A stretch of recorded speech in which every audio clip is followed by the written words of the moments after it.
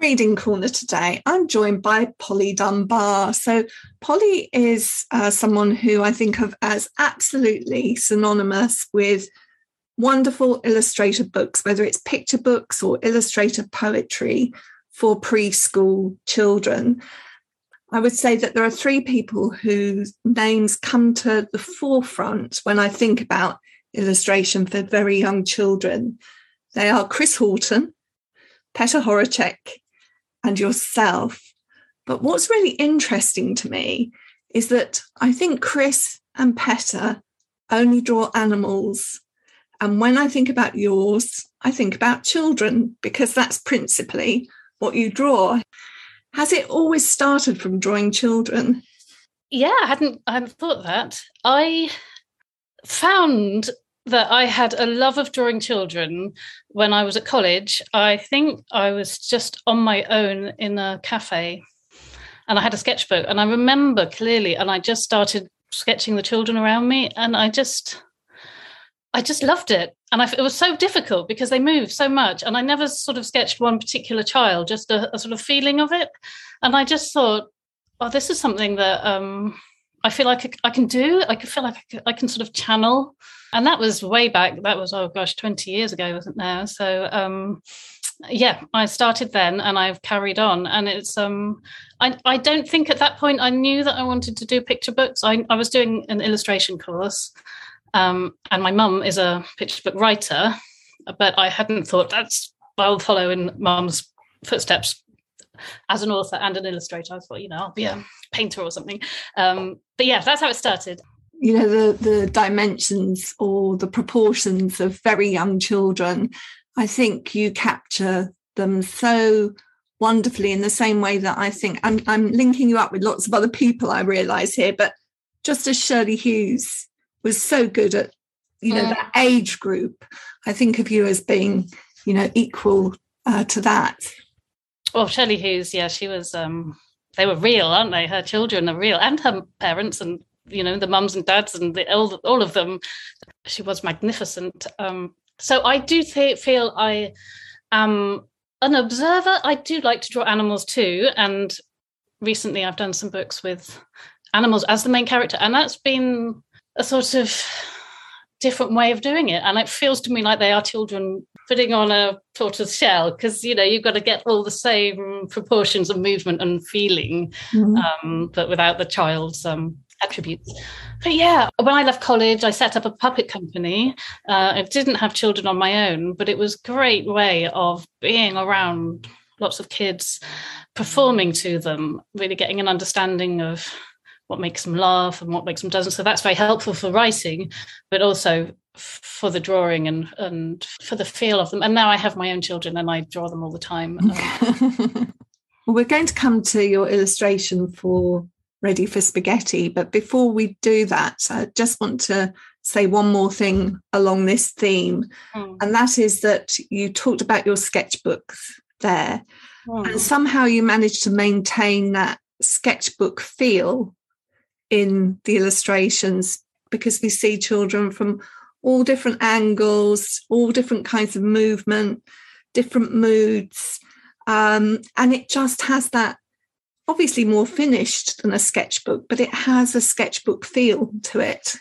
I tried to be as loosey-goosey as I possibly could, because I felt the poems are so free and exuberant and loose. And that was such a joy to have that sort of freedom to maybe not have every finger exactly the same length or, atomically absolutely perfect, which is what I've normally go for, and that means I have to redraw and redraw and redraw, and in that redrawing you can lose some of the magic. I think I was asked to do this book also at a perfect time, because I've done a book called Hello Mum, which has got all my sketches of my children from the early years, and I have been drawing every day these sketches very loose, no correction. So in this book, there were absolutely no redrawing or anything, no colouring or anything. So I was like an athlete. Do you know what I mean? I was fully trained and fit. I had all these children at the end of my pen, and I think that really helps. I think, you stop drawing for a few months and you lose that ability to draw without thinking about what you're drawing. You have to go for the feeling of the poem rather than what does this child look like if he's doing this. And so it was joyful, because with this book I didn't redraw it. I just drew it. Of course, not every picture went in, but I love that analogy, though. You're almost doing it in the subconscious way, like walking downstairs in the dark. You know what to do, even if you can't see the stairs. I guess it's a little bit like that. Absolutely, yes. So for me, the most important, I always think of drawing as like acting, as to get inside the child, or the feeling of the moment, being it dancing or sad, and if you've got all those other things there and you know them, as you say, walking down the stairs, you know where they are, you can fully channel whatever that moment you're trying to convey without worrying about the rest. And that's when you get the loose style, because you're you know what a foot looks like in that direction. You're not having to look it up on the internet and copy it.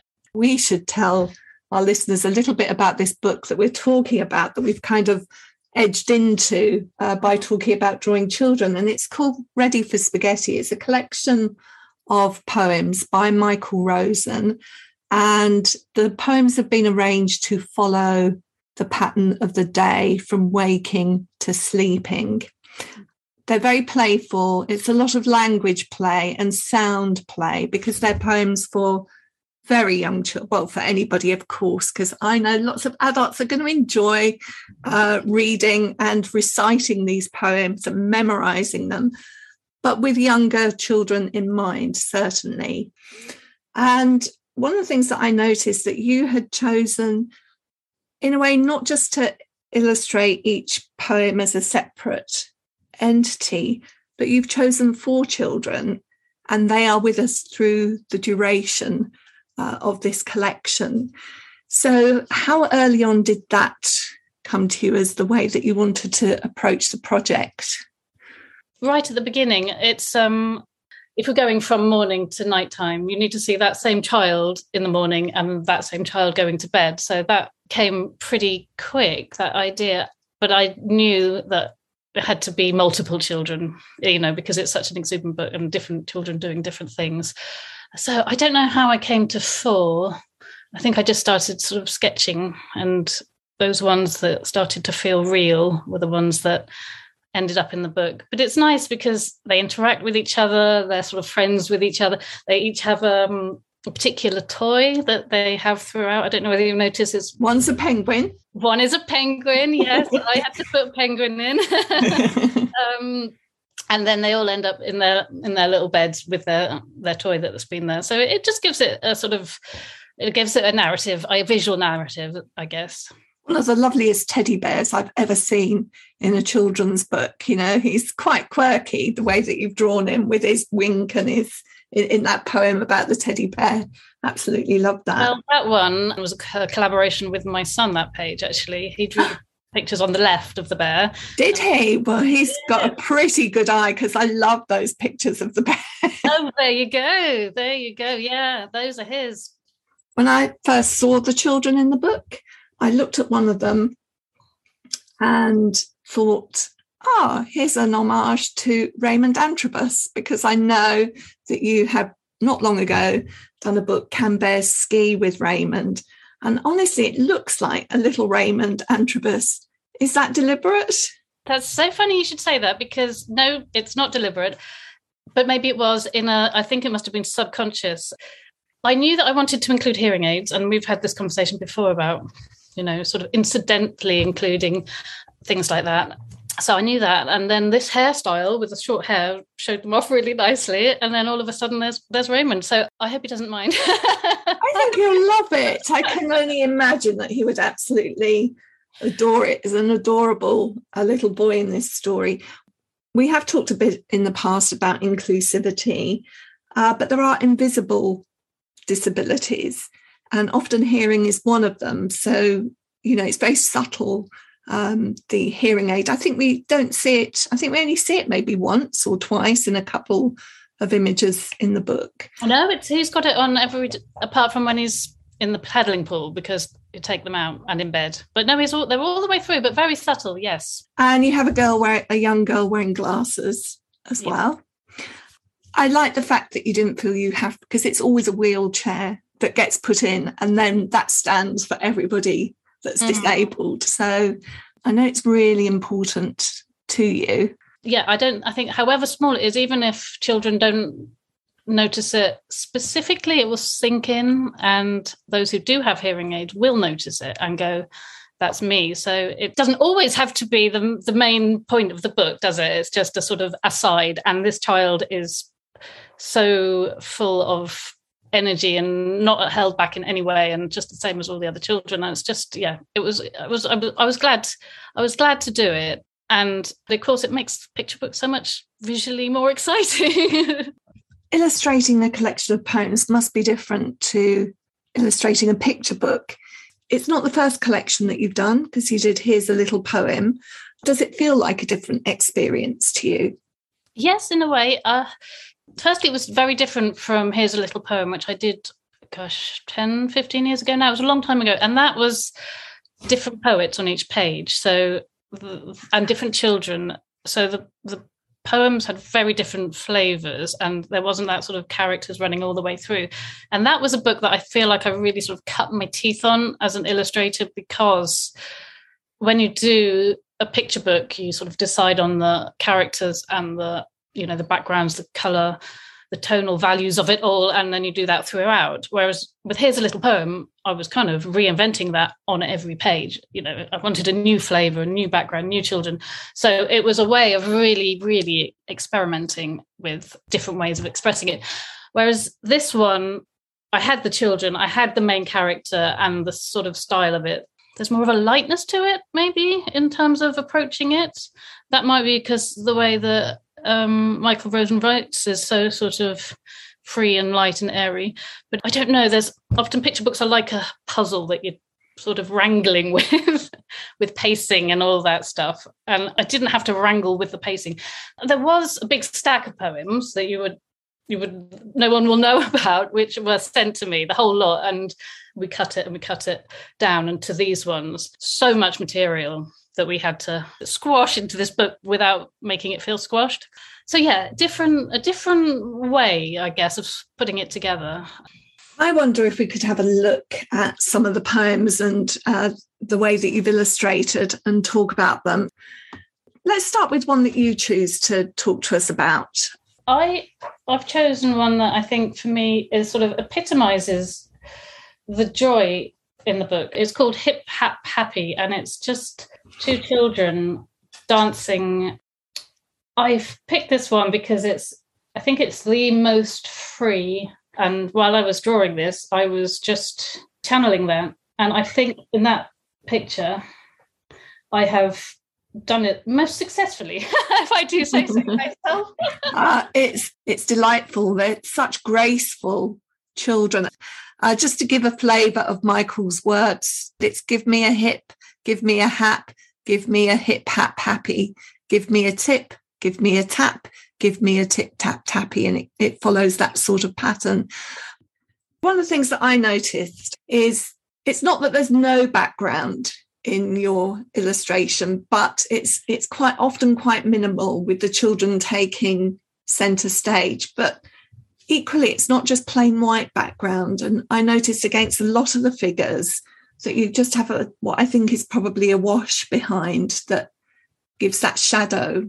There are some pages that have a little bit more colour to them, but I feel like if you get the drawing right and you've got that energy, that's all you need. You don't need setting, and that's what I want to pop out. So a nice clean white background or a little bit of colour for me is perfect, and then that energy isn't lost. So if you had those against a room, your eye would be all over the place, and I don't think you'd be just looking at that, just the line work telling you the story. But what else to say about this picture is I think doing a book is like a time capsule for me of my life at that time.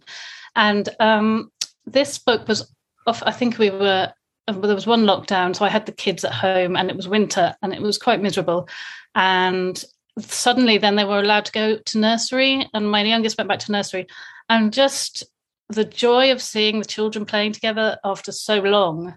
I wanted to capture that. I've dedicated the book to my son's nursery, actually, because just I felt so sort of moved, just at pickup, seeing all the children so delighted to be with each other. And that's how they should be. They need to be with one another. And I think for me, this book will always remind me of that time of suddenly we were back out in the sunshine. I was lucky because my youngest son was 3 at the time.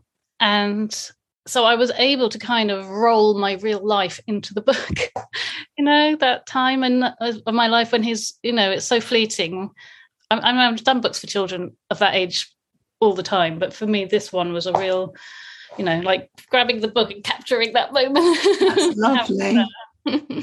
I'm going to pick up on a poem called Itch.